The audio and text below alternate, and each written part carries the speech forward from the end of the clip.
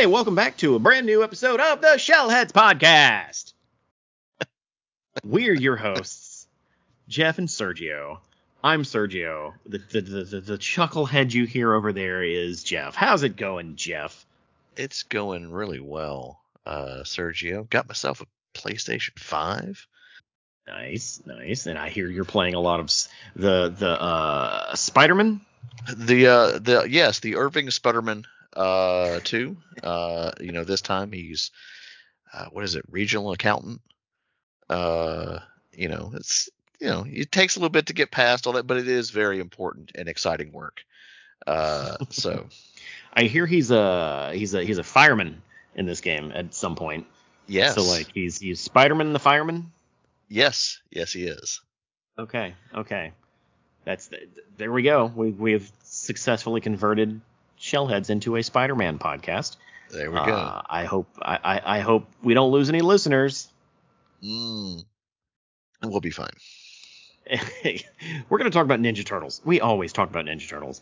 I have not started Spider-Man yet, but it's going to happen soon. I don't like seeing all these people having fun and me not having fun. You like to have fun. Yeah, you're I do, fun, but I fun don't. Guy. Well, you're busy going to concerts and meeting celebrities and, And I just want to be at home playing Spider-Man. I mean, you do. I mean, my gosh. Who did you meet recently, Sergio? The wife and I went to a Kesha concert in New Orleans. Some good stuff. We met Kesha. Awesome. I shook Kesha's hand. Nice. Was it soft? Of course. Yeah.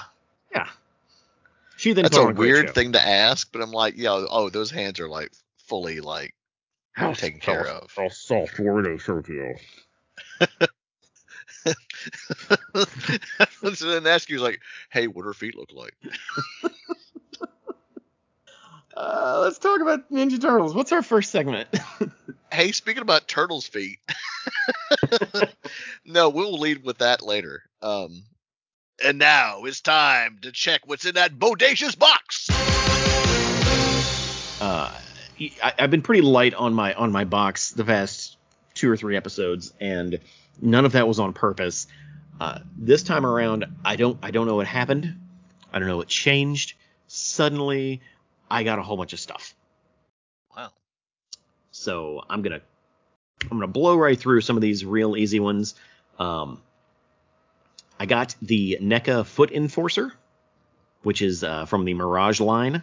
It's blue, of course, because all of their foot soldier stuff is blue, but it's two-toned. I didn't realize it was two-toned. That's cool. Yeah, it's got like a light blue kind of fade into a darker blue. Looks really good. Still not a fan of the blue, but I've come to terms with it. And with the two-tone on it, I don't know if it matches the actual regular foot soldier, which is a bigger problem. But I'm never going to take them out of the boxes, so it doesn't matter. So there's that. I also got Raphael and Tommy as a foot soldier from the Power Rangers Lightning collection. I thought you'd already had those. No, that was the only 2-pack I didn't have. I refuse to buy any of these full price. I'm not paying $50 for these things. But it's been since they came out. I found the Shredder at Ross Dress for Less for $8. Hey, I found all three. Yeah, I found all 3 of the 2-packs on Big Bad Toy Store for Big Bad Toy Store for like $20 a piece. That's not bad. Yeah, so I'll pay $10 for them. They're not, per figure. It's not that bad of a deal, and I like them enough to justify it. So, I also got the Pasta Can Shredder from Super 7, which I'm just going to admit right now, Sergio is a complete idiot. Let's say it together. 1, 2, 3. Sergio is a complete idiot. Okay. That could have been better. So that's on the record. It doesn't come with pasta. Well, yeah, I mean, that was obvious. It wasn't, though. There's literally pasta in the promotional images. I mean, false advertising. I like when you look closer into the promotional images, it does become more clear that it doesn't come with pasta. But I only wanted it because it was stupid and came with pasta. I mean, I don't know what to tell you. I'm returning it. That's what you're telling me. I literally have already boxed it up to go back, because if you're not going to go full stupid, then I have want nothing to do with you. I mean, I could understand if they put like, some like red goo jelly or something in there that's not, harmful, and like, plastic SpaghettiOs. That would have been, Look, more enticing. look. Are you familiar with the card game Cards Against Humanity? Yes. So, one of their most recent expansions was released directly to Target, and it came in a jar of clamonaise. What? Which is clam-flavored mayonnaise. No, thank you. Okay? You had to fish the cards out of the clamonaise to open the pack and see what cards are in it. No. The clamonaise was edible, had nutrition facts on the side of the jar, like it was legit stupid, and I loved it. Opening this thing with and there not being any pasta in it was a huge disappointment. But that's on me for having the wrong expectations. They can have their can back. Moving on. We've talked about these before, but the Hollywood rides by Jada Toys that are like die-cast cars that come with die-cast little action figures or little figurines. Well, I got the third one. The third one being Donatello with the party wagon. Nice. Yeah. The other two were like Leonardo with some classic car and Michelangelo with a Volkswagen Beetle. But this is actually Donatello with the party wagon, so I snagged that one because I figured it would be the one that would sell the best or would disappear the quickest. One more, and I will have completed that collection. Very cool. Speaking of buying things at Ross Dress for Less for incredible discounts, anyone who is actually into the best action figures, I suggest you go check out your local Ross Dress for Less. You may remember us talking about these, Jeff. I don't know if you do. They are 4-packs of 2 turtles and 2 like bad guys each pack, like 2 different 4-packs, that are based on the original comic book, like the Mirage comics. Yeah. Those originally were like $70, $80. Yeah, it's pretty up there. Pretty up there. Like, me being a weird collector who just wants to buy everything because I'm crazy, that's where I kind of drew the line. I'm like, I can't just be buying these terrible figures because they exist. Right now, they're currently filling up Ross Dress for Lesses for $20 a 4-pack. Oh, wow. Yeah. So I got both of those, $20 a piece, which they're 4-packs, which means they're $5 a figure, meaning at that price they cost less than your standard Playmates figure, which creates a much better situation in my brain with boy math of, getting the deal that I want out of these things. They're not the greatest figures. They're the same sculpts as the ones that they had released in singles, just with a different paint job. Mm-hmm. But I like them. And I more so love the art that's on the boxes. I'm not going to say the art by itself is worth $20, but the art that I believe they pulled actual like art from the original comics. But I just haven't gone into the comics to see what books they pulled it from. They're just really, really good looking sets when it comes to the packaging. Well, that's good because, if you got good packaging, you're going to be like, oh, hey, what's that? Yeah. Like I'm a sucker for good packaging. Yeah, me too. Let me see if I can find of the just to give you an idea of what I'm talking about here. Here we go. Oh yeah. Yeah.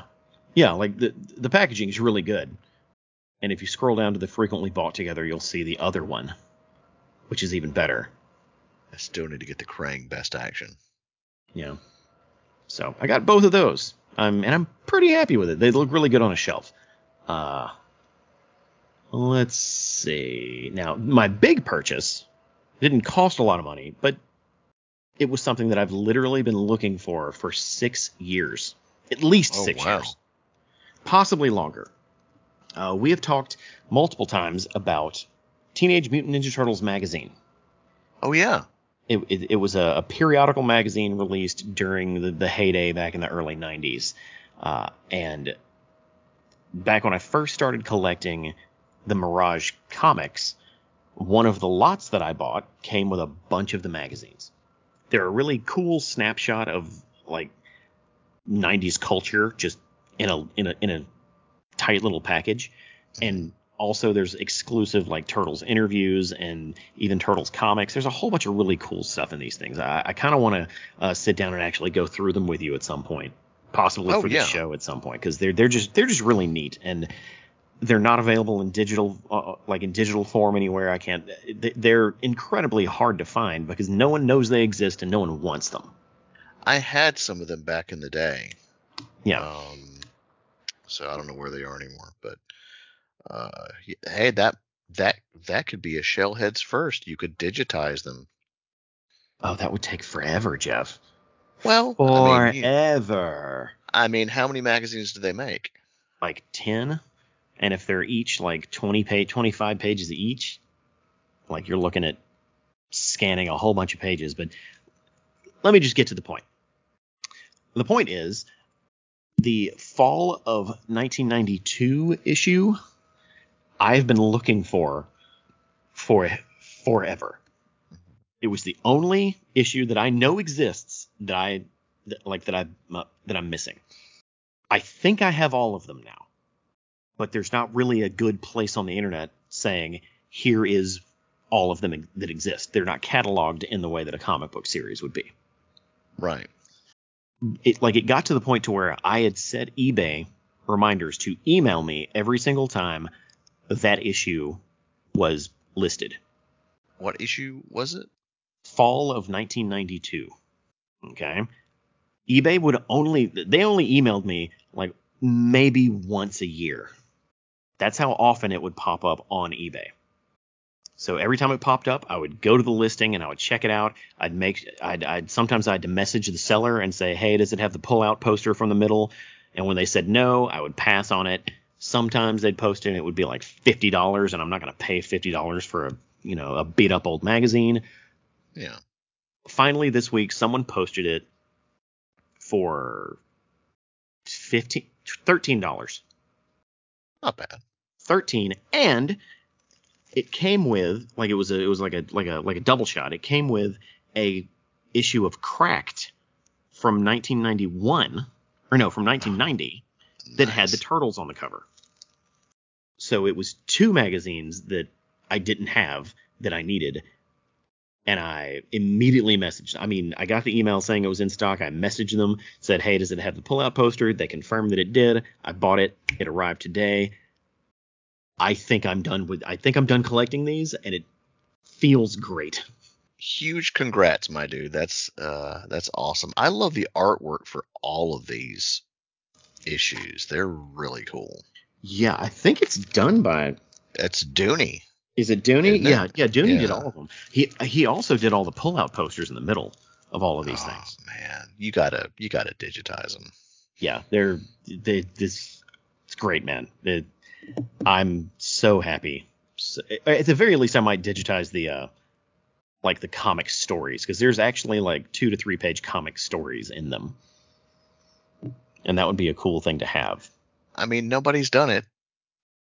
You could be the guy. I could be the bootlegger. Yeah.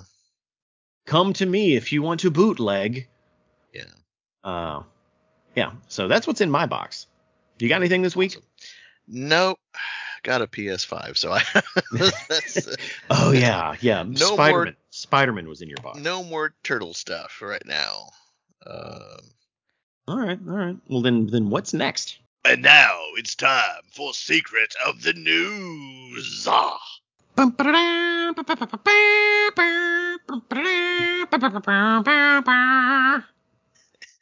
cut that out and put the real sound. Or don't. Just leave it in. And we don't have that much news this time, Jeff. yeah. Let's talk about arguably the biggest one here. Let's talk about the Masters of the Universe figures. Yeah. What's this about? We're getting a crossover with He-Man.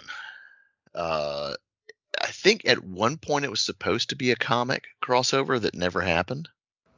Now, when you say at one point, do you mean like decades ago or like in the IDW years? Let's see. That was like we talked about the likely existence of these figures last episode, but we didn't have any actual hard evidence or pictures or any kind of, anything to really shame. I actually just found it. Let me send this to you in the chat. Now we actually have mock-ups or we have the I guess prototypes of the upcoming toy line.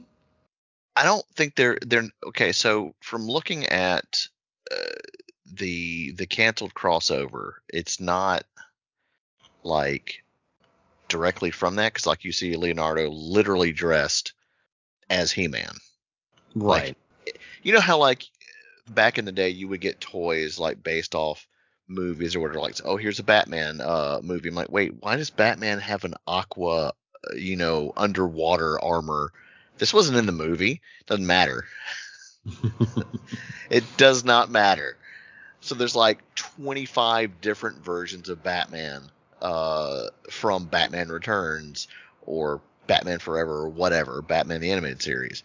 Yeah. You can go and look all that up. That's kind of what this feels like. But I'm here for it because I grew up with Masters of the Universe. I love He-Man. And it's always been one of my favorites. I think I still have Castle Grayskull in the garage. I need to go check on that. I don't know what condition it's in. It's probably not too good a shape. But the figures look great. Some of the like Leo looks like he's kind of skipped leg day a little bit. I don't know. It does look a bit more on point to that. Now that I compare the two to the images that popped up. Yeah. I don't know, man. We talked about this last time. I'm not a Masters of the Universe guy. Yeah. And now that I look at some of these, like, I remember Masters of the Universe figures being hyper stupid when I was a kid. Oh, yeah. Like, just the lamest. Just, I don't know what. I guess that might be where my deep-seated hatred for fantasy comes from. Is Masters of the Universe being super stupid as a kid. Or I just don't like fantasy. Maybe that's what it is. I just don't like fantasy. But Leonardo looks cool. Yeah. But I don't really have anything for these figures, man. And there's also accompanying art, like, the card art or art that is purportedly going to be on the card to go with it. And that stuff just looks like it should be painted on the side of a van. Oh, it does. It really does. Like, I would love an animated movie. I don't even know what do you even do with the turtles in Eternia? Anything you want. I guess, man. This is it's so weird. I guess it's not any weirder than the other crossovers they've done here, I guess. But yeah. These figures actually have the turtles in costumes. Like the sculpts look really nice. We get our first look at Leonardo, Donatello, Krang, Um, Man at Arms, Trapjaw with like a looking like he's got Mouser armor on, which is funky. I dig it, and I haven't seen figure images of the Shredder, but he's in the artwork. Um, and everybody's got the fur underwear. Fur underwear. Man, It's like, hey, can't. hey, Turtles, you're in our universe. You can't just walk around with a belt on. You need fur underwear. Yeah, Yeah, that's I'm in no position to poo-poo any of this. It's just, it's very, very far away from something I would be interested in. I do like that. Who is making these figures? Isn't it like Mattel or somebody that is not usually making Turtles figures? Let's see here. See, I can't find anybody that a name to it. I don't see. I mean, it's clearly Mattel. Like that would make the most sense. Yeah. It's just weird that like in like the articles that I'm finding, none of it mentions Mattel. Yeah, actually, I see like Action Figure Insider, the Instagram account has actual like here's what they're gonna look like on the rack, and it does say Mattel. Oh, there we go. Yeah, in the bottom right. And is that supposed to be He-Man having been mutated? Oh, I think Leo just gets, No. I mean He-Man, like the He-Man. Oh no. Why is He-Man blue? No. That is. I'm a little rusty on my He-Man. I'm looking at the card. It says here his name is He-Man, the most powerful mutant in the universe. Oh, it's mutagen mutation He-Man. Uh, So, okay. like an evil version of He-Man, like maybe. I don't. Can I check out right now? Can I just dust my hands off and just walk away? Look, as far as figures go, I would say these are some of the most interesting figures we've gotten in quite some time. Like for not poo-pooing on NECA and all that other stuff, like as far as like, oh, let's jazz it up. Like it just looks I love fantasy, I love it, sci-fi, all that stuff. That and He-Man kind of encompasses all of that. I don't know. I'm here for all of it. Like these look really, really fun. And like if these came out, when I was like 10, I'd have been like, I need every one of these. Like I'm I'm still getting probably every gonna- one of these. I'm probably going to end up with the 4 Turtles. Yeah. Assuming all four of them come out eventually. Like these are Mattel toys. They're not going to be $50 a pop. They'll probably be at Walmart's for $12 or $15. So between 10 to 15. Yeah. So the cost of the cost to get into this ecosystem is not it's not going to break me. Yeah. Oh well, let's move on. There's other news. Yeah.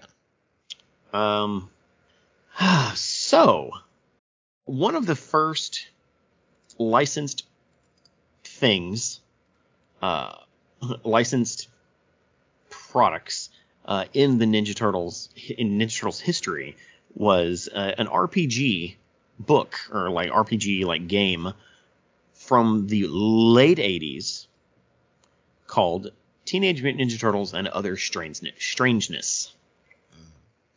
It was done by Palladium Books? Palladium Books. I can't read. Palladium Books. And it's another one of those things that I ended up with a whole bunch of copies, or a whole bunch of the books, because I bought a bunch of Ninja Turtles lots in the early aughts, right?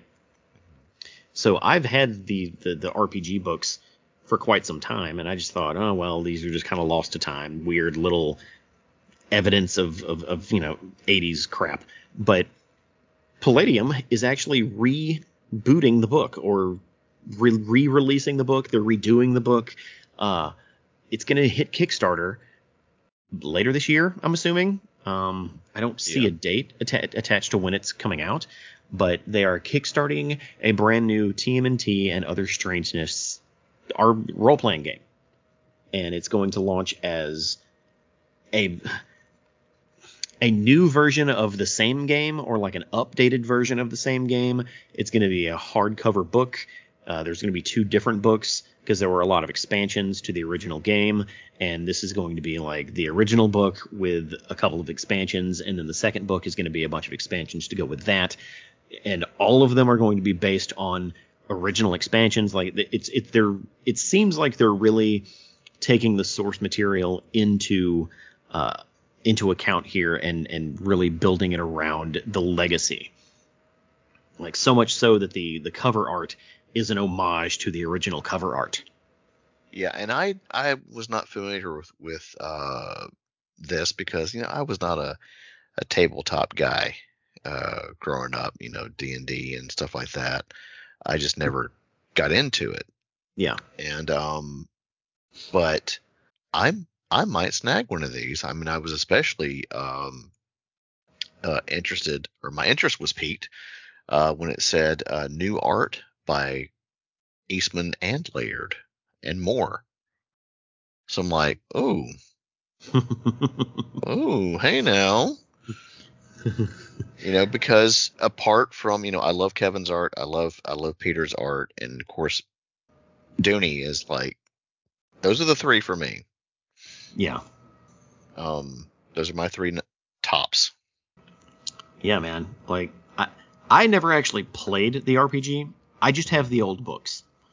We might have to do that. That would be a fun stream or something, man. maybe. Have you? These books are thick. This isn't like hey, let's sit down and learn how to play it as we're playing it. No, someone needs to come prepared. Someone needs to know how this thing works before we get started. Oh, well, if there's someone out there who wants to do a TMNT and Other Strangeness like role playing stuff with us, and they know what they're doing, because I wouldn't even know how to run one of these things. Reach out. Jeff is right. That sounds like a fun stream, but we cannot be trusted to do that right. Yeah. I mean, there looks copious. Looks like it launches on Halloween. Hey. Yeah. Perfect. Yeah, it's launching on Halloween. And that'll be it. Just Google it. The Kickstarter should pop right up. It's not hard to find. Or we can just link it in the show notes. We will link it in the show notes, but no one checks the show notes.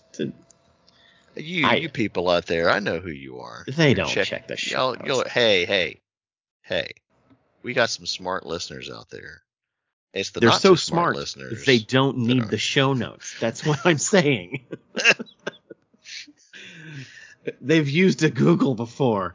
You would be surprised how many people don't do that. But anyway, we link it in the show notes, folks. Yeah. Another book. This one was announced during New York Comic-Con this year, and it's coming from IDW, who of course releases a lot of Ninja Turtles books, and it's something I personally have been waiting on for quite a while. Mm-hmm. And that is a source book. Finally, a TMNT source book for the IDW series.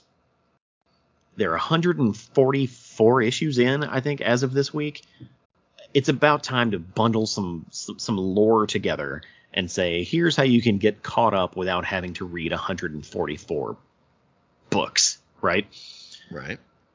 And according to the panel where they announced this, it's going to be four issues, and they're going to start being released in January.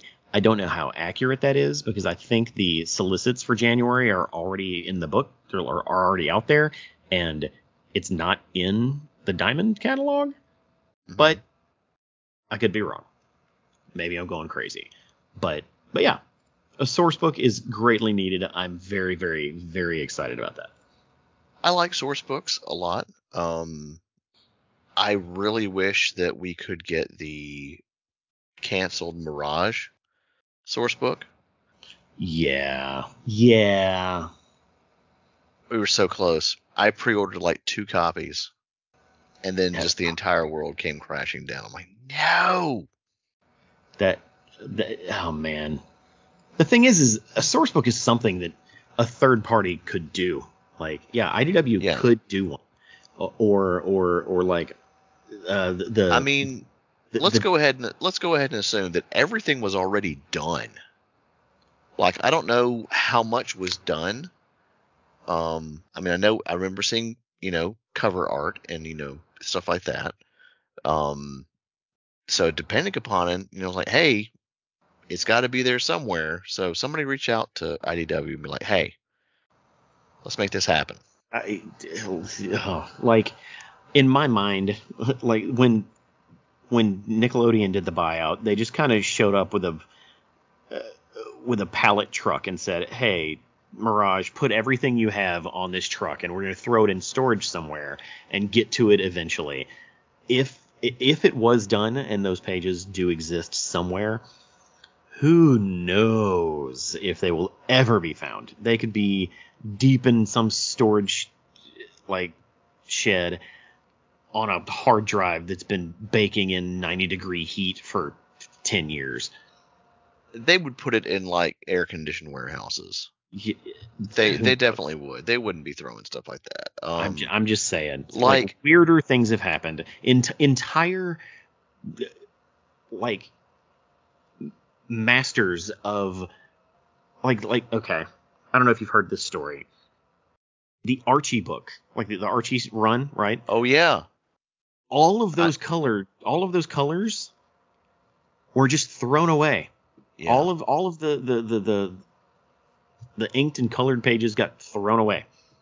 And this was at Mirage, right? This was at Mirage, so like I have no trust, because knowing IDW, they would have already done this. Yeah. They would have they love tapping into that stuff. So who knows? It could still be out there, but I'm just happy that they're doing one for the series that needs it the most. Yeah. The IDW series. Hmm. Next up, we have a tiny little bitty news when it comes to the Tales of the TMNT Paramount Plus series. When is that debuting, Jeff? Very aptly, Sergio, April of 2024. And this ain't no fool. Yeah, that's not that, like, 6 months is, or I guess 5 months now, because October's almost over. That's not very far away. It's not. Either they were working on this already, or they're pushing some animators, which is not encouraged to do. They probably were already working on it. Yeah. That's exciting. That is exciting. Now, yeah. Granted, the actor strike doesn't mess with that, but I don't know if it does.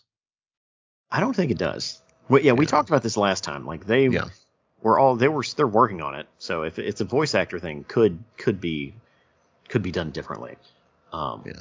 April of 2024. I really want more details as to what's going down. I hear that like there's a real soft rumor that the Purple Dragons are in it. Oh, that'd be cool. Hopefully we get to see some more details. That would be lovely. And one more piece of news is a very tiny, again, small piece of news, barely news. I found a Michelangelo figure that I wanted you to check out with me. Okay. It is the Clog 2 Urban Combat Michelangelo statue. Okay. I don't know what Clog... I guess Clog 2 is the designer of the statue? I guess. That might make sense. It's coming September of 2024, so we're looking at 11 months from now. It's basically Michelangelo in full street gear, holding a boombox to his head and a skateboard on his back. He's wearing sneakers. He's a cool dude here. Let's see here. Do you not see it? Yes, I do. Oh, what is up with his freaking fingers, man? That's just throwing me off. What do you mean? That he's doing the hang 10 thing. I know, it's so weird though. He's got tattoos on his arm like a cool dude would have. Yeah, nah. Uh, Nah. I don't hate it. I actually really like it. I don't like how small his shell is. His head looks kind of tiny. I think his head might actually properly be proportioned. He just usually their heads are just big. Yeah, nah, I'm good. Yeah, I dig it. I don't dig it enough to pay $200 for it. That is a bit out of. That's wild. Yeah. But I think this Clog 2 guy, I think that's what's really kind of pushing the. Yeah, Clog 2 looks to be an artist, and I think they're trying to trade on that guy's pedigree, like his name, which I guess makes sense. You know, they've done cool stuff before with artists, so who knows? Who knows? If this is your thing, buy it. If not, it is just a novel little fun thing. Yeah. I will be passing on that. I would buy a print of his that has his 4 cool versions of the Turtles and Splinter, but that's about as far as I would go. Right. Do you have any other news, or is that it for us? I've got a weird thing that popped up on Facebook Marketplace. Oh no! I sent this to you, and I was like, "What the shell?" Somebody is selling Donatello's screen used feet from Turtles 3, the movie, for $3,000 restored. And I'm like, what? Yeah. Okay. All right. What does restored mean in this context? Looking at this did image, they put some armor all on them or something? Like, from looking at this image, it don't look like much. Because, those materials, as if you've seen the nightmares that is what those things look like now, that stuff was never designed to last. Yeah, oh yeah, those things were definitely made for a short time, not a long time. Yeah. Or a good time, not a long time. It's definitely Five Nights at Freddy's freaky. Looking. Yeah. Look, I'm not in a Illinois, foot person. in Illinois, so I'm like, only in Illinois. Like, would that be a cool thing to have in my house? Absolutely. It looks like just old pickles that have been left out in the sun. Yeah. You know what the first thing I would do? The first thing I would do is if I got them, put them on and walk around the house. Absolutely. Oh, 100%. Photo shoot with Sergio's turtle feet. Like, that's exactly what would happen. Oh my god. So I guess check out Facebook Marketplace. Yeah, just type in Mutant Ninja Turtles 3 Donatello screen used feet fully restored. And that's this episode's weird dumb news. What does restored mean? I want to know. I don't know, because they do not look it at all. I love that they wrinkle like they're actually aging. Yeah. Did you find it? Oh yeah. Oh man. These things look like relics. Donatello's feet began cracking and peeling before we began restoring them. Did you oil them down? What did they repainted them? Is that what it says? It looks like it. Yeah. There's a picture of Megan. She's adding the final painted details to Donatello's custom feet. Oh, brother. I do need new shoes. I mean, look. I would not go the extra mile for that. Well, that does it for news. I guess stick around. We have a main topic coming up after the break. And we're back. All right, Jeff. It's time for our main topic. This one, this time we have quite an interesting set of books to read, or We do. that we read. So I guess we got to put a little history down before we can actually start talking about the books. As listeners of the show know and fans of the series know that Ninja Turtles were created by Peter Laird and Kevin Eastman and published under the company Mirage for a very long time, up until about 1995, somewhere around there. Let me see if I can get an actual date on that. And that includes all of Volume 1, which is the black and white first 62 issues. And then, of course, Volume 2, which was a short 13-issue, just over 2-year run that was in color and published by Mirage. Well, it was 96. Yeah, 96 was the end of the Mirage years. At that point, at the end of Volume 2, Turtle World was kind of not collapsing, but it was contracting. The Turtles weren't nearly as popular in 96 as they were, 5 years prior. Power Rangers were kind of eating their lunch when it comes to Saturday morning television and every afternoon television. The Turtles fad seemed to be in the rear view, and Mirage decided we're going to farm out publishing to Image and allow, a writer over there to take over and publish a brand new volume, and we're just going to step away for a while, if not indefinitely. Yeah. Well, Image picked up that, and they of course published the infamous Volume 3, which we have not covered here yet. And that's kind of the next set of books that I wanted to get to, because it's a fun read. We talked to Gary Carlson already about it, and there was an official IDW ending to it. There's a lot to get to in that space, so we need to get there. But before we can do that, we kind of need to get through some almost like a preamble, like a pregame for Volume 3. And it's not necessarily books that are canonically important to Volume 3, but it's kind of the Turtles dipping their toes into the Image universe or the Image style. And that's what these books are. It's everything that was published before Volume 3, but is related to the Image run. Does that make sense? Yeah. Yeah. What does that include?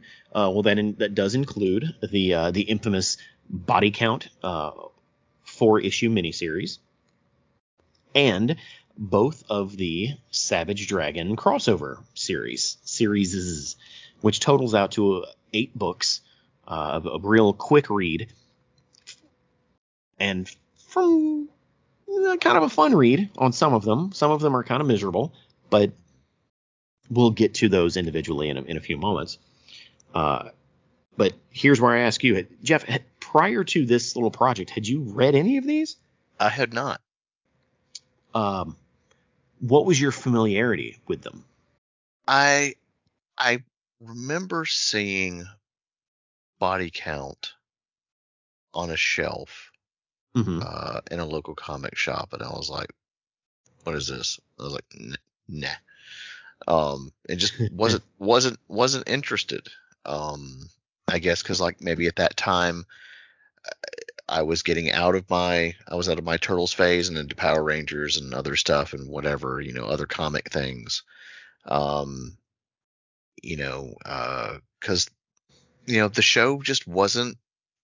It was still goofy, and there was not a lot of action, and so many other things had come out that had lots of action that just fueled my interest, and so I was just like, oh, that art looks weird and stuff, and I was in a very odd place with it, and I remember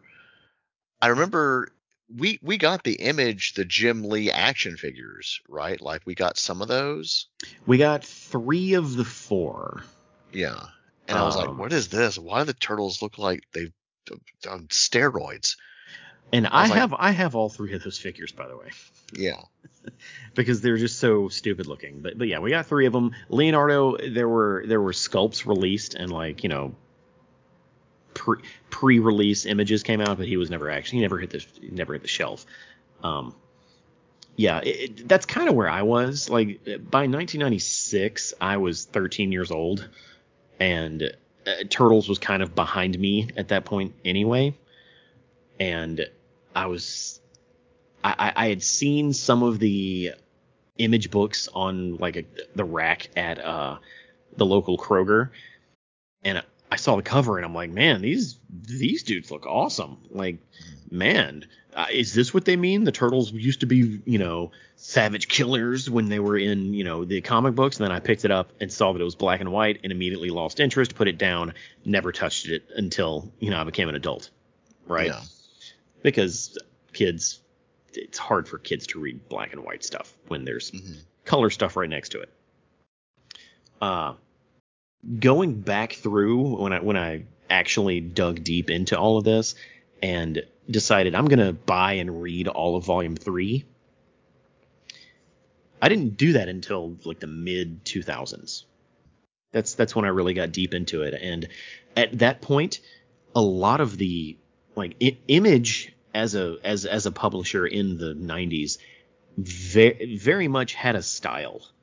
And that style was big, muscly action, giant guns, explosions, Extreme. over the top, extreme. It was 90s on 11. It was kind of obnoxious, but also, if they were trying to develop a style, they did a really good job of setting themselves apart.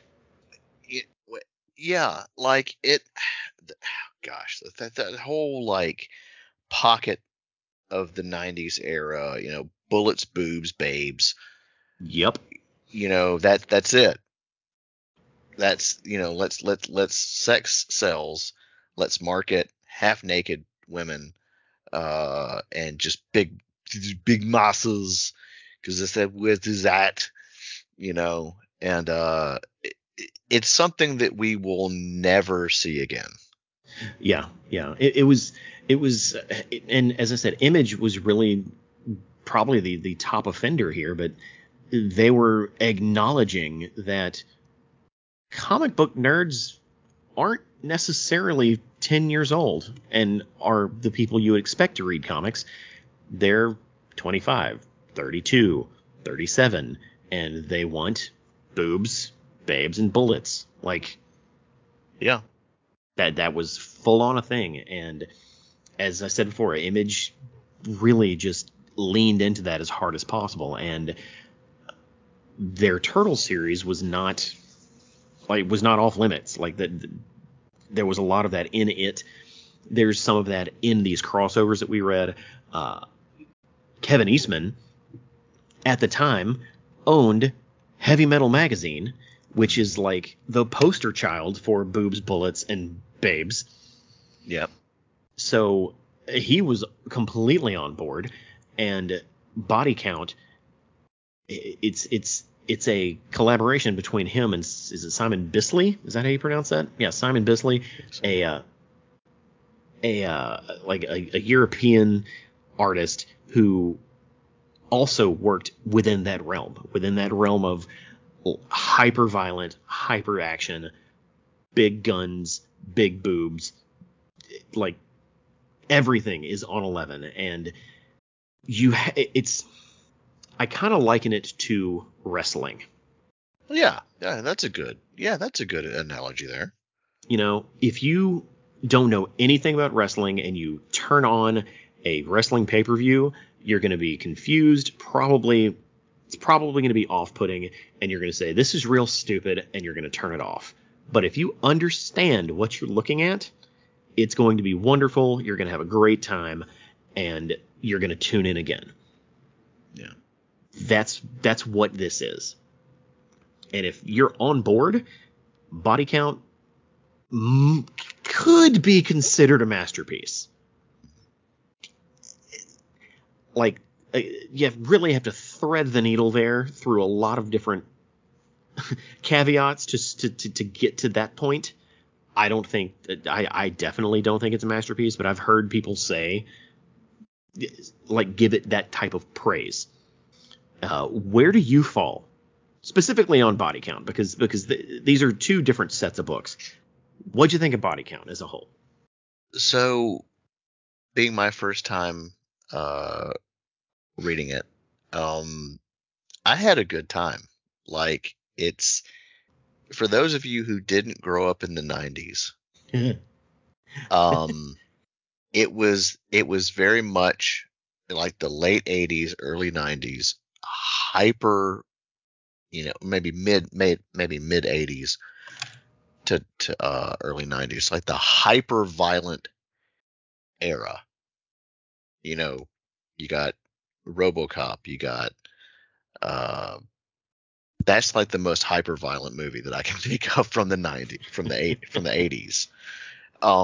But there were tons more, especially in anime, which, they were all about that hyper violence. And this is definitely a hyper violent book. Yes. To the point to where it's just absurd with like a lot of the things that happen in it. Mm-hmm. And I'm like, oh, this is absolutely hilarious. It's like somebody sneezed and their head exploded into like just a mound of spaghetti sauce Yeah. with the eyeballs poking out. I was like, this is hilarious. And it's just a good, dumb, fun read. Or like, hey, I'm dating Julie Strain. I think I need to put her in a comic book. That's true. That's a body that certainly counts. Cute. Yeah.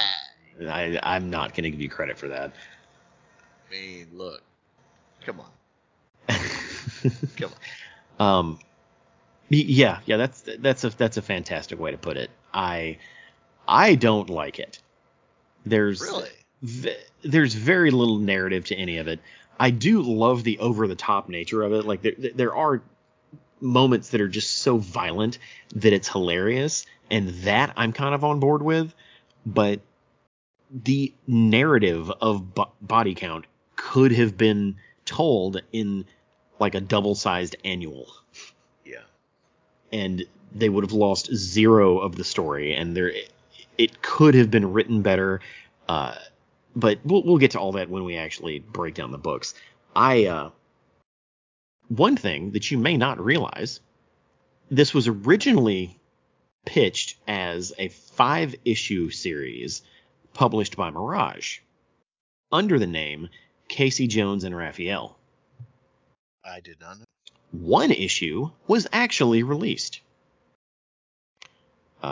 You can find it on the internet. You can buy it. It's billed as issue 1 of 5 of Casey Jones and Raphael, and then it was, once they made the deal with Image and decided that's the future of the Turtles, they stopped, moved everything over to Image, republished the first issue with some more pages. So I guess so they could get their 100-page book in, a 4-issue miniseries rather than a 5. And it was released as Body Count as a 4-issue miniseries. From there, here's also some more inside baseball stuff. Like, it then was reprinted as a trade, which is really the way to go. Like, that's probably the best way to read Body Count. But in the trade, apparently there were further edits made to it, like episode 1 style, to fix plot holes and typos and just generally make it a better overall package. And when it was released as a trade, Kevin Eastman wrote up a whole 6-page the making of Body Count, and I read through all of that, and there's not that many nuggets of wisdom that he throws out in there. It is cool to see his creative process with Simon Bisley. One thing he does say is that the whole thing is kind of inspired by John Woo movies. Oh yeah. He had a long conversation with Simon about I want to make a comic that is basically a John Woo movie, and I want it to be the longest gunfight in the history of comics. So that's really the angle that they were creating the series from, and I guess to mixed results, they successfully did that. Bodycount has been reprinted a few times as trades. Like, it was originally printed as a trade by Image in the 90s. It was then printed again by Heavy Metal in 2008, I believe it was. Yeah, in 2008. It still had all the same bonus material. Nothing really changed, except it's in a bigger format, and all the backgrounds were turned black rather than white. And then it was printed again by Top Shelf Productions as a hardback in 2018. To my knowledge, I could not find a copy. I could not find anywhere where it has been reprinted by IDW. And that makes me think that Bisley owns some sort of rights to it that prevents them from doing that. That's usually the case. It's not really IDW's. They're usually on top of reprinting stuff, so I don't know. It's not like it's not available. It's easy to find. If you need to read it, go read it. It's fun. Anything else before we get started? Okay. Well, I'm going to quote unquote go over the plot of each body count book. There's not much plot. It's mainly just heads exploding. Yeah. But we'll reconvene after each issue. So book 1 starts with a bar fight that Casey Jones is in. And there's blood and punches being thrown, blood flying, punches being thrown left and right. Really just graphic violence and some really wicked panels, right? Cut to a woman being attempted to be gunned down via drive-by from a car. We don't know who the woman is, we don't know who the car is, or why she's being shot at. We then go to a flashback to Hong Kong. It doesn't say how long ago it was, but it's definitely in the past. We learn the character's name is Midnight. Midnight was part of a heist gone wrong in Hong Kong, and Good. What's that? Yeah, that was a good rhyme. Heist gone wrong in Hong Hong Kong. Kong. If we did episode names, I'll do it. No. No. Oh. So we see the heist go wrong. That's the unofficial name, folks. Yes, absolutely. We are led to believe that this has something to do with the reason she's being shot at. We then cut back to the bar brawl. There's a whole bunch of brawling, a whole bunch of bullets, a whole bunch of spilled coffee and cocktails. And other fluids. And yeah, it's all over the place. We find out that the person chasing her is named Johnny, and he was part of the failed heist in Hong Kong. And she meets up with Casey, and Casey's all like, well, I have to protect you because you're a pretty lady, right? That's kind of the attitude he has. Raphael shows up right when they're both about to get shot, and he, of course, joins the fight. There's a fantastic splash page of him punching someone with a sai, which is definitely not how you use a sai. And we then end issue 1 with them fleeing from a injured Johnny, all 3 of them. We don't have much explanation as to really what's going on, except that Casey and Raphael have gotten themselves in a pickle. We're a big pickle. Yeah. What stands out in issue 1 of Body Count? Ah, man. Let's see here. I mean, you'd be crazy not to notice the hyperviolence first. Yeah. Like, it's just right there in your face. It feels very, Frank Miller, Dark Knight Returns-esque. Mm-hmm. And the first place I was like, sorry. The first place my mind went was like, oh, that's Julie Strain. There's no way that's not her. Yeah. I was like, why are they chasing Julie Strain? And honestly, I'm surprised Casey Jones doesn't look more like Kevin Eastman. Yeah, I'm a little surprised as well. I do rather enjoy the art in this book because it gets so weird and like absurd and almost like cracked magazine, disgusting weird at times. So I kind of dig it.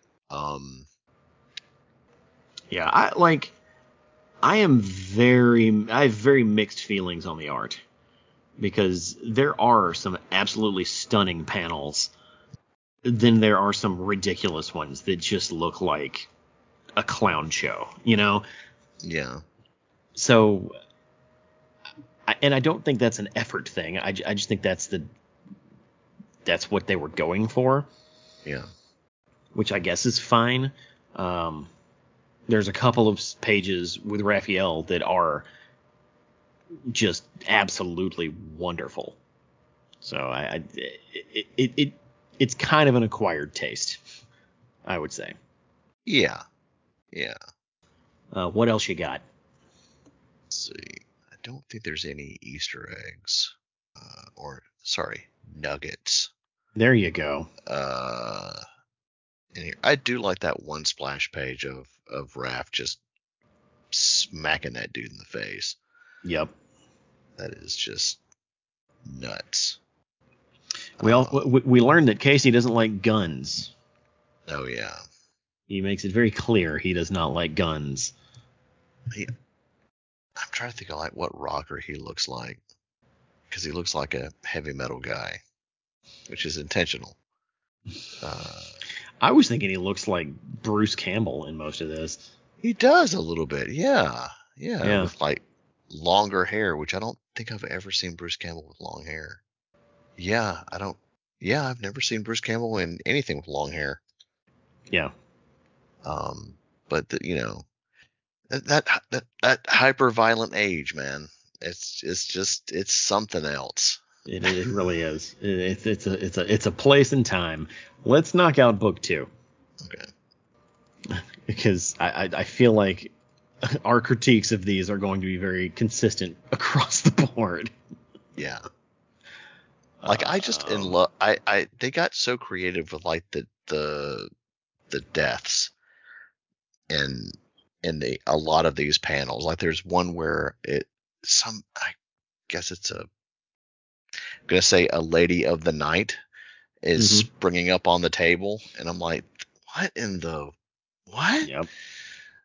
And it looks like she, and in the process of that, kicks a dude in the face, and he spills coffee, and like dude's getting shot in the back of his legs, and it's wild, folks. It really is. And we've seen some wild panels in Turtles books. This might be one of the wildest ones. And there's like under the table, there's another woman just like staring straight at you. I was like, are you okay? She's like, hey, what's up? That's exactly what that looks like. It's page 16. The very bottom of that panel. Issue 2 picks up pretty much where the first one leaves off. Midnight, Casey, and Raph are together. She's trying to explain to them what's going on.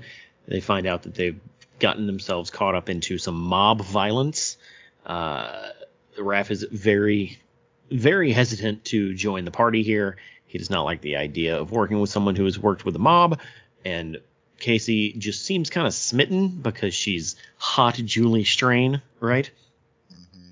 Mm-hmm. We meet a whole nother group of characters who are basically the feds. They're the local police and the feds and the FBI, and it's like, hey, whose case is this? You're not on the case anymore. Giving this to, like, just typical, whose jurisdiction is this? We need to find out what's going on kind of stuff. And there's this one short dude with purple and black pinstripe suit, which I really dig that stupid looking suit. Casey and Raph and Midnight are found very quickly by their pursuers, and the rest of the issue kind of happens around them. There's a lot more violence, a lot more innocent bystanders that have their heads blown off. There's another flashback to Hong Kong where they trickle out a little bit more information on how Midnight is being blamed for what happened at being blamed for what happened in Hong Kong, but we still don't have all of the details. It's literally being trickled out. Midnight makes it clear that she's trying to make it to a place called Sanctuary. She believes that she can actually be protected by the people there, and Casey's like, well, then we gotta help, man. We gotta help. And Raph is like, fine, I don't want to, but I will because you're my boy. And, of course, there's a whole bunch more shooting, a whole bunch more death, a whole bunch more brains being blown off. And then the issue just kind of ends with a pin being pulled on a grenade. Did that cover basically everything? Pretty much. Yeah. So a page and a half of exposition and a whole bunch of death. I mean, you're all set. Couple of new characters, the feds are finally here. I don't even know if the feds are necessary to the story. It doesn't feel like they are very much. No, if you cut them out, I don't know if this loses any context whatsoever. There are some fun deaths in this one. There's one scene where a dude's head his head literally gets shot off. Yeah. Yeah, it just, man, I don't know what to say, man. How can you describe, hey, these people keep dying, like, over and over and over? Because that's what this is. It's just murder everywhere. What are your thoughts? I'm here for this weird, wild ride. Like, these airs, like, in between, like, there's so many oddities. Yep. And I dig the weird stuff, I mean, there's a panel where, Midnight is talking to Casey, and Raphael's just like, bleh, I'm gonna puke. I was like, that it's just so ridiculous. And I love the look on his face. That does sound like something the Turtle would say in the original cartoon, though. Yeah. Yeah. So it's not that far off of expectation, but you're right. Nothing is done subtly. There's no subtlety in Body Count. None whatsoever. Like, especially when they're trying to kind of disguise themselves, and Raphael looks like the shortest kid in the world. And this giant baggy, like, it just doesn't look like it's framed right, or just like not framed. Height wise, he looks like he's way shorter than he's supposed to be, unless he's hunching down. Well, the turtles are canonically short, right? Well, yeah, but like in one panel, he looks like he comes up to Midnight's chest fairly easy, and then in the next panel, he's like way below that. I'm like, wait a minute. Yeah. And then, of course, the next scene over, you get just a bloodbath, and I let that one guy straight to the head, just disgusting, face blown apart, eyes just. One guy got shot in the butt cheeks. I mean, it's hyperviolence meets crack magazine. You know. Yeah. Yeah. I love how Raphael is having difficulty with the guns because the triggers are not exactly Yeah. made with giant turtle fingers in mind. But hey, it's okay because giant sausage turtle fingers can play a keytar and type in very tiny keyboard keys, no problem. But when it comes to guns, there's a problem. Yeah. Oh yeah. Yeah. That was a nice little touch. Wasn't it? Wasn't it? Yeah. We also learned that hot dog carts are very explosive. Um, Yeah, because that makes sense. yeah. I mean, if there's a propane tank in there, that's heating stuff up, maybe sure. Maybe. I guess you're right. That makes sense. You puncture one of those, it's not going to be pretty. So. No, no. Oh, we haven't mentioned that Johnny's name is Johnny Woo Woo. It's pretty funny. Johnny Woo Woo. Johnny Woo Woo. That's pretty ridiculous. Yes. Yes. Well, let's tackle issue 3 because, as I said, it's a lot of the same audio. An audio podcast is probably not the best way to be reviewing the body count books, Right. but that's what we're doing. So, so we ended the last issue with them taking shelter in Club Dread, which is like a local nightclub in Pittsburgh. In this one, Club Dread is about to blow up because a grenade was thrown into it, and Johnny Woo Woo's goon squad has shown up to murder everyone. Basically, our heroes escape out the back door as the building is exploding. Johnny Woo Woo is still tracking them. He explodes the entire building and leaves. Very shortly after, the feds show up and they're like, "Oh man, this is the same thing, Johnny Woo Woo." Oh, just they're not really portrayed as complete idiots, but they are portrayed as always one step behind the the the main characters, right? Our heroes head towards Sanctuary because they met someone in the diner that can get them there. They make it to Sanctuary, which looks to be in an old church building, thinking, "Hey, we can go here. All these people will help us survive." Blah blah blah blah blah. We meet some colorful characters there, only for them to immediately be attacked by Johnny Woo Woo and his crew, and that is what catapults us into the final issue. There's a bunch of deaths and a bunch of killing and a bunch of dying, and then the book ends. This one, again, there's like 1 to 2 story beats in every issue. The rest is just explosions. What'd you think of issue 3? It's more of the weirdness, and I'm here for all of it. I think I enjoyed this one a little more because it just keeps getting more absurd. Yeah. I really like the art in this one a lot.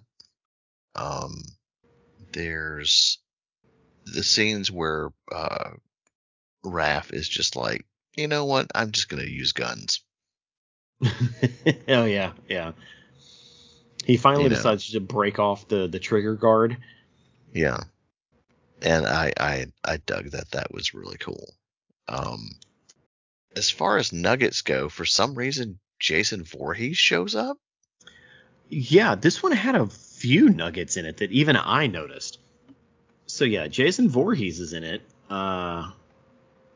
There's also a Terminator reference Yeah. as a hand is on fire. There's a backdraft reference because there's a firefighter whose name on his fireman jersey or uniform is Kurt. Yeah. Yeah. There's even a one panel where it says Pittsburgh South Side. It looks like the building from Turtles issue 1. It So does. yeah, That's weird. yeah, Turtles issue 1 doesn't take place in Pittsburgh. yeah. Kind of Yeah. funky. There were some weird references in this one. Casey got his red, white, and blue, or his American flag mask in From this issue. nowhere. No backstory to that. No reasoning. No plot hole.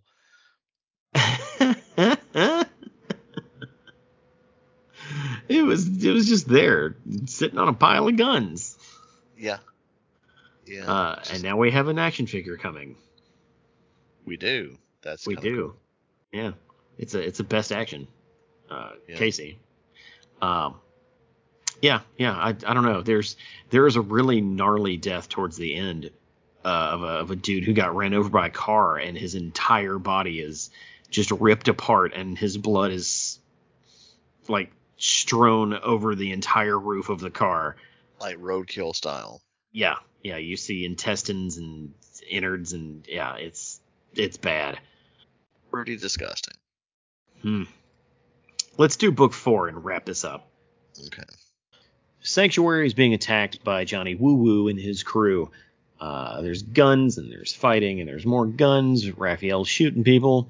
Johnny Woo Woo reaches through the empty cavity of some dude's dead body to use him as a human shield. Casey gets shot on like page 4. And so he seems to be down for the count. Midnight shows up in a scantily clad superhero costume that she gets from nowhere, that is just barely containing her nipples. And she challenges Johnny Woo Woo to hand-to-hand fight with, I guess these are daggers. I don't know if they have an official name. And instead of Johnny Woo Woo just shooting her, he accepts and they fight. He takes his shirt off. There's a long fight where they're talking about their history in Hong Kong and going through how she was framed for the job going wrong. Did we already know that they were brother and sister at this point, or was that revealed here? It was revealed here. Okay, that's what I thought. I believe, because I don't remember reading it. Yeah, Otherwise. there's a lot. There's stabbing, there's thongs, and then more stabbing. Casey is presumed dead. Raphael is very upset. And then we find out that Casey just has a Wayne Gretzky hockey puck on him at all times. I mean, I would. And that Wayne Gretzky hockey puck saved his life. Like every movie you've ever seen where someone gets saved by some stupid thing in their pocket. Yeah. Midnight ends up killing Johnny Woo Woo. And her nipple pops out. And seemingly the problems are solved. Now that Johnny's dead, his boys were going to shoot everyone, but decide not to because the feds are showing up and the building was about to explode. The building explodes right as the feds show up. Our heroes escape as Johnny Woo Woo's metal hand flies towards them. Casey and Midnight share a sloppy kiss. We are finally given the closure on Midnight's story of her being framed for what went down, and they're like, had this been told in a more concise form, I feel like I would care more about the betrayal and about the backstabbing and the whole mob part of this, but because it's, you know, they drag it along to 4 issues of heads exploding, it's hard to care, you know. Yeah. The very end of the book is Casey and Raph making their way back to New York to continue their lives without Midnight. So that's Bodycount. The aptly named Bodycount. Yes, it is. What'd you think of the finale here? more absurdity, more ultra violence, more goodness. I just really enjoyed these. Probably dumbest thing was Johnny using somebody's body as a shield, just like Mortal Kombat style through his chest. Like, here we go. I'm going to use you as a meat puppet shield. Yeah, that's where I was finally like, you know what? Maybe I shouldn't be taking this story seriously. Definitely not. Yeah, yeah. You know, um, my absolute favorite panel. Excuse me. I mean, it's right there on page 2. Like, Raph has just got, you know what? I've had it, and he's pulling out the big guns, and whoever he shoots in the face literally is the most hilarious, disgusting panel I think one of them in this entire book. It looks like it.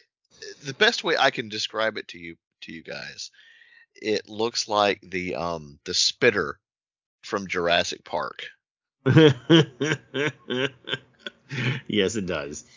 Meets Joe Eyeball. Yeah, it's just completely ignoring the existence of physics and just liquefying someone's face. I mean, ooh, that's a good name for a movie, The Liquefier. The liquefier? Yeah, I'm I pretty sure that probably exists. I'm googling it right now. Oh, It's got to be nice. a thing already. It looks like it's a book. No, it's a piece of art. Oh. I'm sure if you're a fan of Bodycount, you really dig everything that's in this 4-issue series. And you should. It's for you. It's not for me. It's fine. I don't super love Kevin Eastman's writing style, like his solo writing style. I feel like there's a nugget of a great story in here somewhere, but it is buried so deep under bodies that it's really hard to care about any of it. I do dig a lot of the art. Like it is very much art of the era, and you know, like when you see some like super black and white art deco stuff from the 1920s and 30s, you just get that feeling of that's the era it's from. Yeah. This is like the art deco of tacky 90s comics. Yeah, It screams so much of its era that you're not going to confuse it with something else. Yeah. I don't have much else to say except probably don't read Bodycount unless you are really into what we just described. You kind of wonder what was everybody on when they decided to make these, or It, what were you watching like up late at night? Because we all know that at late at night, that's where the best inspiration comes from. yeah, it's funny that you say oddity. Like it reminds me of those MTV oddity like Oh yeah. cartoons. It reminds me of Liquid Television. You know? Oh, that was the good stuff. Yeah, like and in a weird way, it reminds me of Duckman. You know, just Oh, freaking love some Duckman. yeah, just weird late night '90s trash. You know, that's what this feels like, and I don't have to read Body Count again, and I think I'm okay with it. Yeah, So that's where I stand. We need to move on. We have 4 more books to read. we do. Uh, Next up is The Savage Dragon. Yeah. Uh, these were released several years apart. Like it's coming back to these and trying to piece together when you're supposed to read each issue is kind of a pain. Yeah. And I don't like it. At the time, if you were just buying comics at a comic shop when they were coming out, this probably wasn't a big deal. You could just, the turtles are in Savage Dragon this week. Well, let me check it out, So, like, the way this works is there's 4 books. 2 of them are in the Savage Dragon ongoing comic, and 2 of them are crossovers published by different publishers in different years. So the first one we're going to read is Savage Dragon number 2, the second Savage Dragon book from 1993. And the turtles are huge just on the cover. And this is from 1993, so this is a good 3 years before the turtles turned into a Image property. So it's kind of weird. Here is the Savage Dragon number 2. I'm going to skip over all of the stuff that has nothing to do with the turtles. Like, there's a whole section at the beginning of this where there's cops and we meet some scantily clad Image Comics heroine, and she doesn't show back up. There's a female cop that doesn't show back up in either of these, so we're just going to skip that. The turtles ambush the Savage Dragon on a rooftop in Chicago. I'm sorry. The Savage Dragon is from Chicago. He's visiting New York to handle a stone gargoyle problem that New York is having. The turtles ambush him because they don't know who he is and attack him on a rooftop. There's a really fun little fight with them and the Savage Dragon on a rooftop. And then, of course, as always, hey, we're both on the same team. We're good guys. I'm a good guy. I'm a cop. The same thing that happens in every single crossover ever. When they're attacked by what looks to be a gargoyle that's kind of a crow, they then fight that gargoyle crow thing. The Savage Dragon punches it. It explodes. He assumes, job done. I can go back to Chicago now. We in the shadows see some villainous-looking, Ghostbusters-looking character that was clearly controlling the stone gargoyle. That is pretty much where the story ends. There's a whole bunch of other stuff in the book, but it has nothing to do with the crossover. Of the 29 pages, I think, not even 20 of them, like maybe 15 of them are the actual story that we're working with here. What'd you think of this? This, I was wondering when we were going to get to these, and I love Savage Dragon. It's very much, it feels like part RoboCop, part, let's have, mutants are everything now. It's just a fun concept, and I've always just really enjoyed the character. They even turned it into a Saturday morning cartoon on USA, but it was nice to dive back into these. Yeah. This crossover just made absolute sense. Not knowing anything about Savage Dragon, like before or after, I still don't know much about the character. He seems to have the kind of banter that I like in a hero. Yeah. There were a couple of times in this crossover, in both of the crossovers, where I just chuckled because he said some stuff that was actually funny and like still funny 20 years later, 30 years later at this point. It feels very Hellboy-esque. Yeah. Yeah.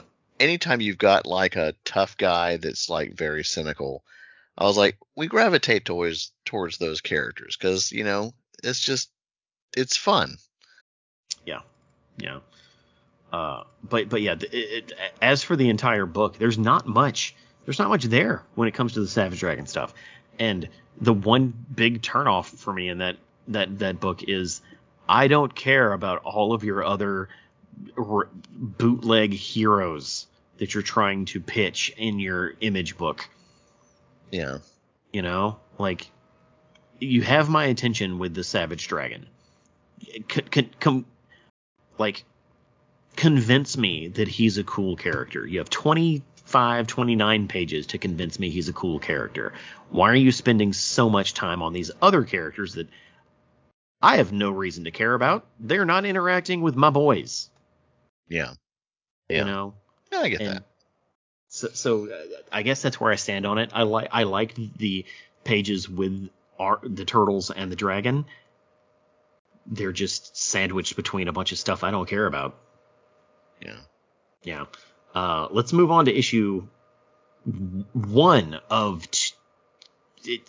All right, so the first half of the story was in issue 2 of Savage Dragon. The second half of the story is in issue 1 of the Savage Dragon Ninja Turtles crossover. So you read book 2 first and book 1 second. It's so weird. Yeah. Like, it's like nobody at Image and nobody at Mirage sat down and said, how do we make this easy to read? Nobody. And then no one said, hey, let's collect it to make it super easy to read, because it was never released in a trade. This book picks up literally seconds after the other one ends. The dragon is basically saying goodbye. It's like, all right, guys, we took care of the gargoyle guy. I gotta go. I'm headed back to Chicago.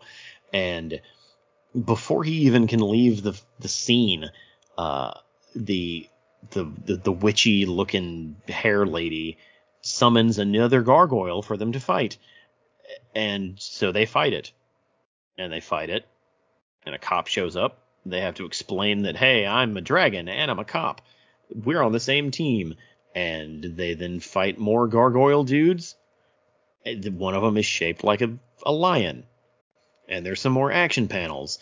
And then more fighting. And more fighting. And more gargoyles. And then finally the lady shows herself as being the person who is controlling these rock monsters.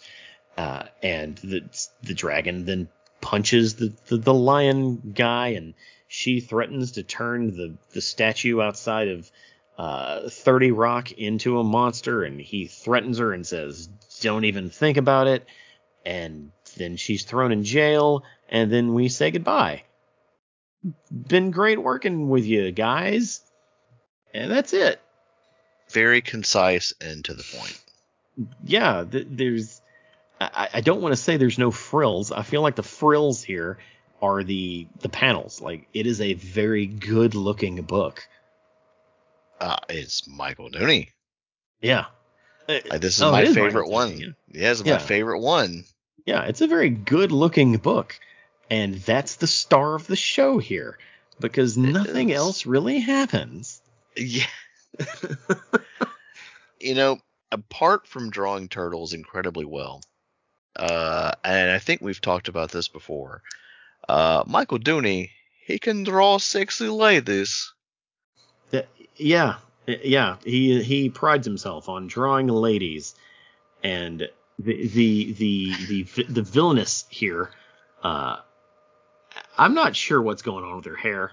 She's got 2 sets of hair. She's got looks like she kind of maybe went to Wolverine stylist. And make me look like a Wall Street tycoon. Yeah, on all the drugs.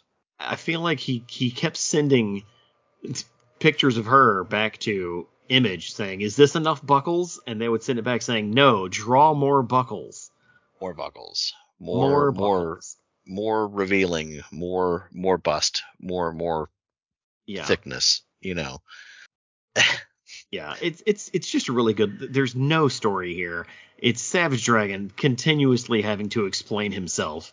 It's like, no, bro, I'm a cop. No, bro, I'm a cop. And then there's some witty banter. The turtles do their thing. Dragon does his thing. Dooney does his thing. And then we wrap it all up. Like, this book is popcorn, is what this is. Yes, it is. Yeah. Very and I'm fine with it. I'm fine with it. I am too. You got any notes before we move on? Because I don't have much to say here. Probably one of the biggest nuggets on page 12, bottom left panel, our boy Chet. That's right, a Chet spotting. Yeah. We haven't seen him in a while. We have not. He probably snuck him into a whole bunch of other issues there. one of my favorite panels is when Raph pulls a meter out of the ground and just smacks the freaking stone lion with it. Oh, and what was really great is my favorite panel is dragons just getting their names wrong Oh yeah, all the time. that's It's a like, fun ongoing joke. Yeah. yeah, it's like sheesh. You guys ever consider, putting your initials on your belts or something? Like, you're impossible to tell apart. I love that. I love that. Wild. Well, Jeff, are you ready for the next crossover issue? I am. Okay. 2 years later, they cross over again in another Mirage published crossover book. It's also labeled issue number 1. So again, if you're stumbling on all these at a comic shop in the year 2000, this is hyper confusing. But I guess we have the internet now to sort all this stuff out. Here's issue number 1. We kick it off with Raphael taking a trip to Chicago. There had been reports on the news of a monster resembling Complete Carnage, who we've spoken about multiple times, in Chicago, wreaking havoc. So he's like, I'm going. Blah, blah, blah, blah, blah, blah. He heads to Chicago, and while he's on a train, the train collapses beneath him. He then crash lands into what looks like the den of a group of superhumans that we don't know if they're heroes or villains or whatever, but one of them is basically Spider-Woman. We get a flashback to the Turtles meeting with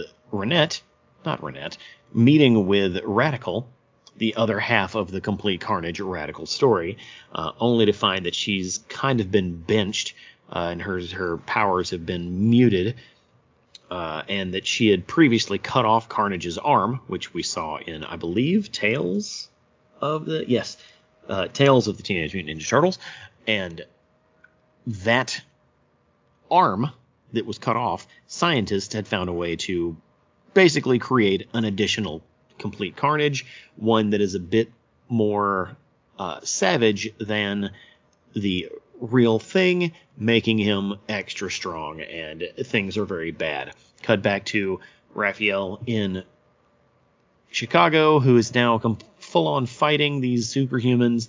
He is then met by the Dragon, who is being a cop. He shuts down the fight, tells them to leave Raphael alone. Raphael goes with him. They pursue Complete Carnage through the city of Chicago. There's a she-dragon pinup just out of nowhere. Yeah. Then a really long fight between Carnage and our two heroes. The other turtles finally show up because Radical's able to send them through a very convenient plot portal that drops them right where they need to be. The fight continues, and of course, it's reestablished that Carnage is able to use man-made objects to his advantage. We end the issue with a building collapsing on our heroes. This one is a little bit less straightforward, but I do like the inclusion of Complete Carnage and Radical. I don't like that it's this weird, like, fake version of Carnage. You know, like, I feel like the story works best when they're together. He's just, like, without Radical in the story, like, as part of the fight, Complete Carnage is just Doomsday. I was thinking the exact same thing. Yeah. And I guess this would be, mid-90s Death of Superman era of comics, so that wouldn't be too far from the influence here, but this being a Dooney book, again, the star is the art. Oh, absolutely. What'd you think? Yeah, I'm gonna rank this one with the last issue. as my favorites. Uh, Mainly because random Savage She-Dragon pinup. Looking like Kim Basinger. Basinger? She does look like Kim Basinger. And why does she have tanning lotion? Isn't she green? Yeah, but I guess green people can tan too. I don't know. I mean, her whole body's darker green than her face, so That just means that her makeup is the wrong shade of green. this is also very true, which happens more often than you would realize, folks. We've spent too much time on that pinup already. It has a very with the news reports and stuff too. So many panels just kind of like stick out to me, like Raphael being on the train, and I absolutely love that panel on page 5. Mm-hmm.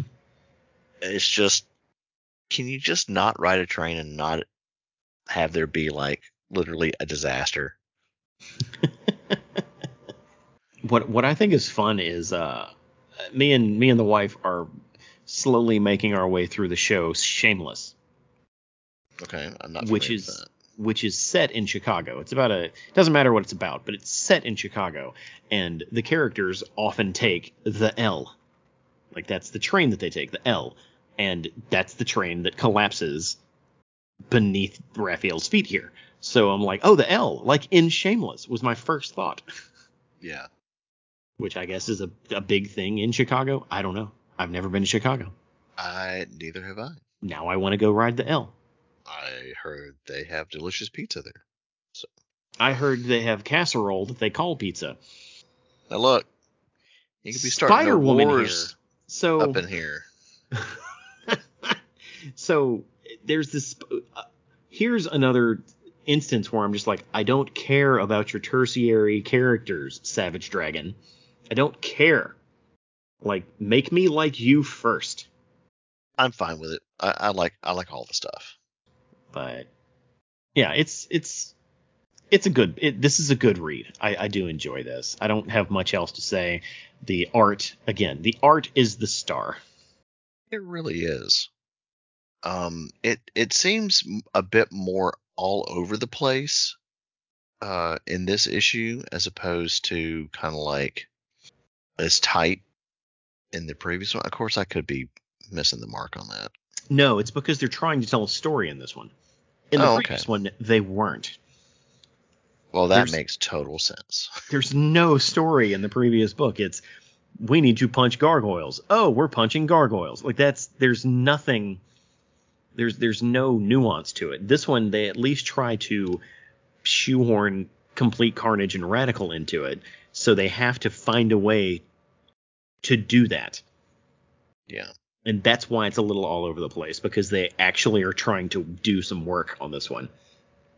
Not that there's anything wrong with either book. Like, both books are perfectly fine. But I think that's where your disconnect is coming from. Yeah. We have one more. Do you want to just knock that last one out? Yeah. Okay. This, it, as you probably guessed, is The Savage Dragon issue 22. Yeah, 22. So if you're keeping score, you read these in this order: number 2, number 1, number 1, number 22. Take that to the bank. The Savage Dragon issue 22 starts with a whole bunch of exposition that we don't need at all. We meet new characters that we don't need at all. There's Sarah, this lizard-looking spiky girl, and then a black girl who is inexplicably wearing a bathing suit. Is that a bathing suit or just a... It doesn't matter. I was like lingerie. No, it's just underwear. There's nothing lingerie about it. It's just... She's in her undies on her brand new waterbed, and apparently she's Savage Dragon's girlfriend. We cut to our heroes who are having a building collapse on them. They fight complete carnage for several pages. We get some more exposition that we don't need. More fighting. Sarah ends up sneaking into the room and popping the waterbed, which is a funny little thing that we don't need to know about for this crossover. They decide that the way they're going to kill Carnage is to drown him, and it works. And the Turtles are like, cool, well, you clearly have to deal with stuff with your girlfriend. We're going to leave now. And then they just leave. Yeah. Then there's some other Savage Dragon stuff that happens. Like, that's literally where it ends. They're just like, all right, mission accomplished, goodbye. And it's not even the last page of the book. There's still like 4 or 5 more pages left. I feel like this entire Savage Dragon crossover suffers from having to be housed in the ongoing book, because for Savage Dragon readers, I feel like there are things happening here that matter. For us, they don't. And they shouldn't be in the Turtles crossover. The Turtles shouldn't just be dipping into your regularly scheduled Savage Dragon stories. No, they need to be. This needs to be in its own book. That way it's not bogged down by stuff that we don't care about. Tell me I'm wrong. You're not. I'm sure. I'm sure if this was the other way around, I wouldn't be complaining, because I'm a Turtles guy, and if the Savage Dragon was dipping into a turtle story and then we got 5 pages about April's mom or some stuff, like, it would seem more natural for us on this end. But for us stepping into the Savage Dragon world and having to deal with stuff that means nothing to our Turtles doesn't help this crossover at all. I'm not saying the interactions and the Savage Dragon, or not, I'm sorry, the complete Carnage fight and whatnot, those things are perfectly fine. They work. The characters work together. I want to see them together more. But it's so disjointed because of that, because of the need to fit it into the ongoing, that it's kind of off-putting. No, I agree with you there. Like, I think that it should be its own kind of, like, these crossovers should be their own kind of like self-contained stories. Like, if you do, 2 stories, okay, we have 2 books worth of story. Okay, cool. Kind of like, the annual, Yeah. it's they would do like Marvel team up annuals. Like, oh, Spider-Man's going to team up with Wolverine in this issue, or Captain America, or whatever, blah blah blah blah blah. And there's not. It's just a self-contained story. So I'm with you on that, because it is difficult, because we are coming in blind here. I'm like, wait, where does this fall? There's Mm-hmm. like X number of books you got to read before this. I was like, Yeah, and if you look at the, like, of the 4 crossover books, 2 of them are ongoing books. Both of them are weirdly disjointed and confusing for Turtles readers. The other 2 were published by Mirage and are standalone crossovers. Both of those have none of this nonsense in it. Yeah. So I feel like from the Mirage standpoint, they did it the right way. On the other half of this, it was just kind of an afterthought, which kind of sucks. Yeah. Yeah. What'd you think of this book overall, though? Like, It was. of this 4th one, this last one. I would say it's my least favorite. I mean, it's still very fun. Like, the minute I saw that like lizard, that prickly lizard mutant, I was like, oh, something's gonna go on with this. And I was like, yeah, her curiosity is gonna get the better of her. She popped that waterbed, because kids, ask your parents about waterbeds. Nobody has them anymore. Don't know why. They were very popular for some weird freaking reason. I knew like one person in our neighborhood that had one. I was forbidden to. I had one. Wait, I had a waterbed. what? Yeah, yeah. From the age of like 8 to 18 when I moved out. How would you? Yeah. Oh, I. I'm at a loss, because literally, I no support. I would have imagined that would like be so uncomfortable. No, I never hated it, but of course, as a kid, you can sleep on a rock and be comfortable. So I can't imagine it being comfortable as an adult. No. But yeah, as a kid, it doesn't really matter. And it still baffles me that was a thing. But as recently as 10 years ago, there was a place in Hattiesburg that still sold them. Oh, wow. Mm-hmm. It was this weird hippie head shop across the street from Southern. That's kind of insane. Yeah, yeah. But continue. Yeah, the waterbed thing in this story was really weird, predictable. This is such a weird era for the Turtles, just overall. You know, you're coming down from being the biggest property on the planet. You're kind of going back to your roots by doing cool things in comic books with independent creators, but at the same time, you're probably too busy figuring out what to do with the Turtles overall to put your full energy into it, so your output doesn't seem as like hard hitting as it used to be. It's a real weird thing, and the whole body count like miniseries, I feel like that came directly from Kevin Eastman's soul, Mm-hmm. and I appreciate that it exists. It's not my cup of tea, but it is very near and dear to that man's heart, and I appreciate that he has it to, to show people for for the rest of time. So, Mm-hmm.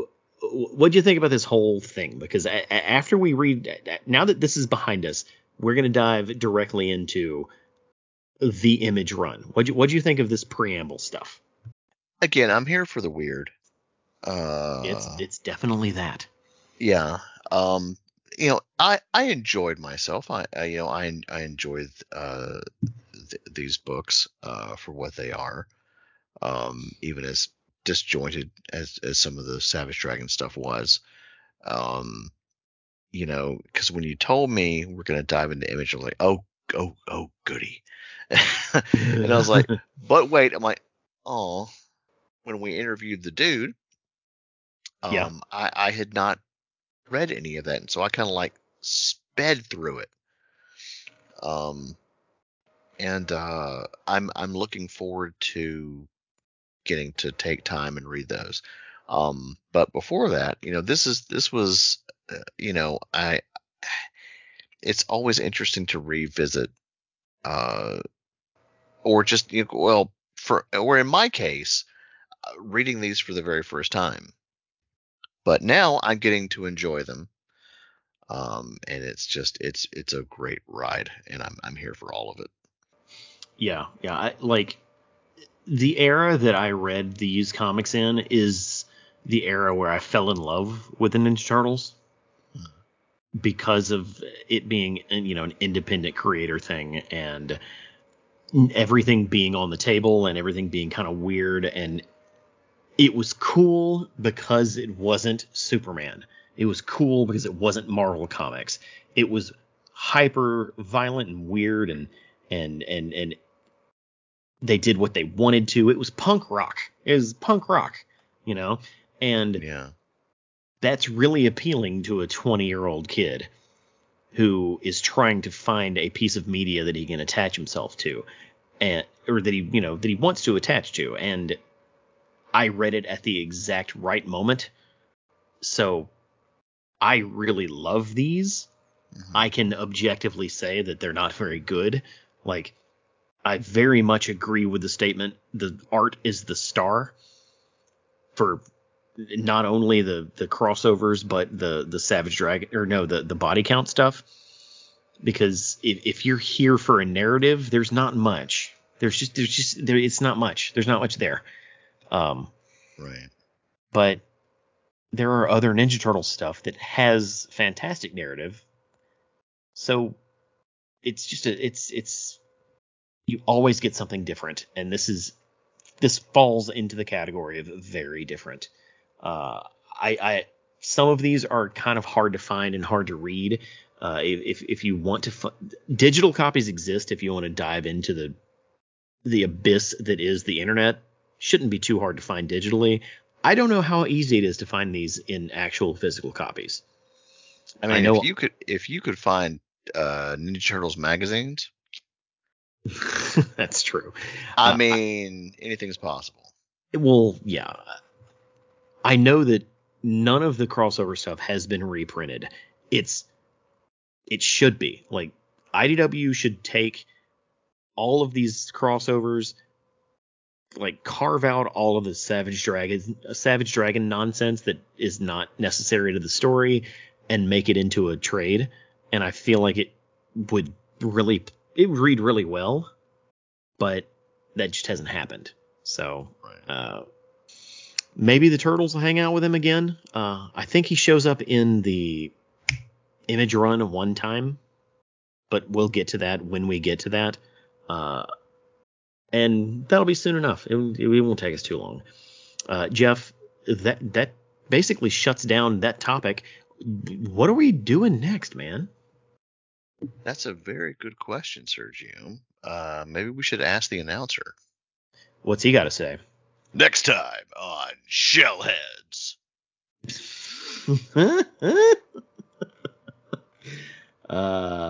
We talking about turtles. That's right. More Ninja Turtles.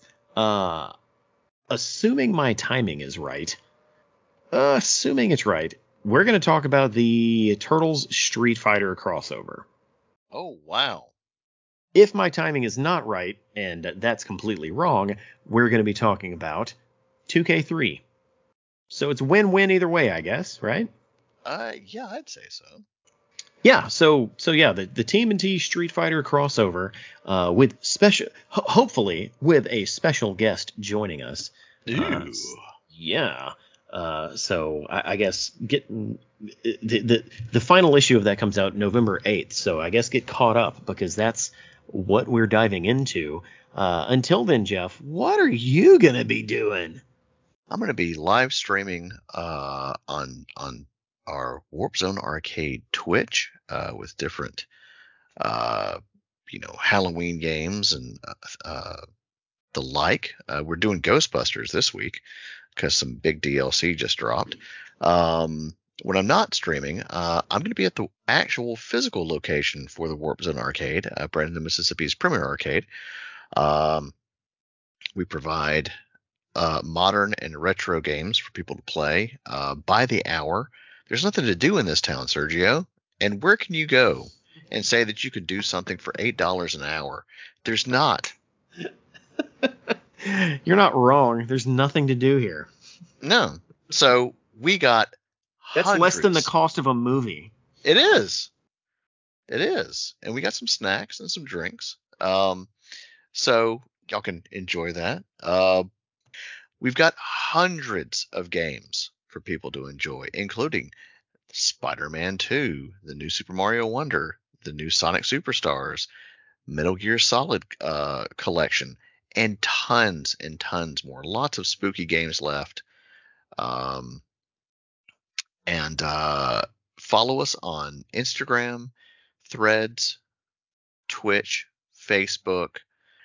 Just look for the circle controller logo. It's either going to be Warp Zone Arcade or the Warp Zone Arcade. I'm out there. Follow us. Keep up with us. And if you're in the area, come game with us. We would love to see you. We also do tournaments, birthday parties, game restoration, cleaning for cartridge games and stuff, and more. So that was a mouthful. Where can we find you, Sergio? You can find me on the Shellheads podcast. If you've never heard of it, it is a Ninja Turtles podcast starring myself and my buddy Jeff. That would be me. I want to throw this out here. I don't consider Ghostbusters to be a Halloween property. Hey, look, they haunt all year round. It is not set during Halloween. It was not released during Halloween. Ghosts are just tangentially Halloween like adjacent, and it's not a horror movie. It's a comedy. Same thing with Beetlejuice. Beetlejuice, not a Halloween movie. I'm not saying it's a Halloween movie. I'm just saying we're busting ghosts on Halloween. So look, I realize I am in the minority here. I just don't think it's a Halloween property. And why you gotta put poo-poo on everybody's good time. Look, I love Ghostbusters. I do. But I'll watch that in March. I'll watch it in August. Valentine's Day. It's as much a Valentine's movie as it is a Halloween movie. Well, they mentioned Valentine's Day, but it's more of a December, or at least Ghostbusters 2 is a December one.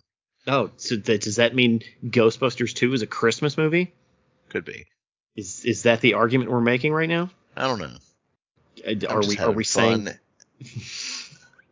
any movie with snow is a Christmas movie? Could be.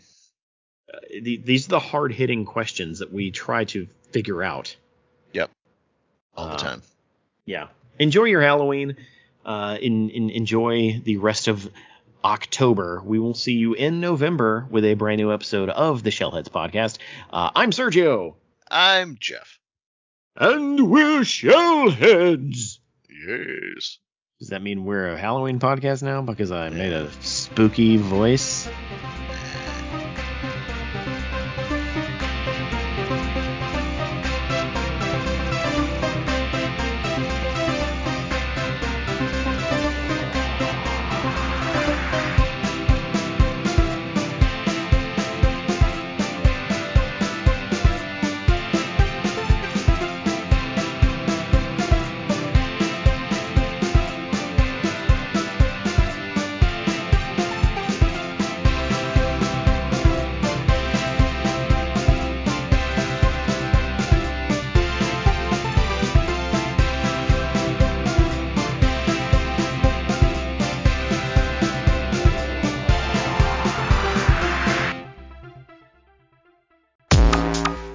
Don't miss an episode of the Shellheads podcast. Visit realitybreach.com or subscribe on Apple Podcasts, Stitcher, or anywhere you get your podcasts.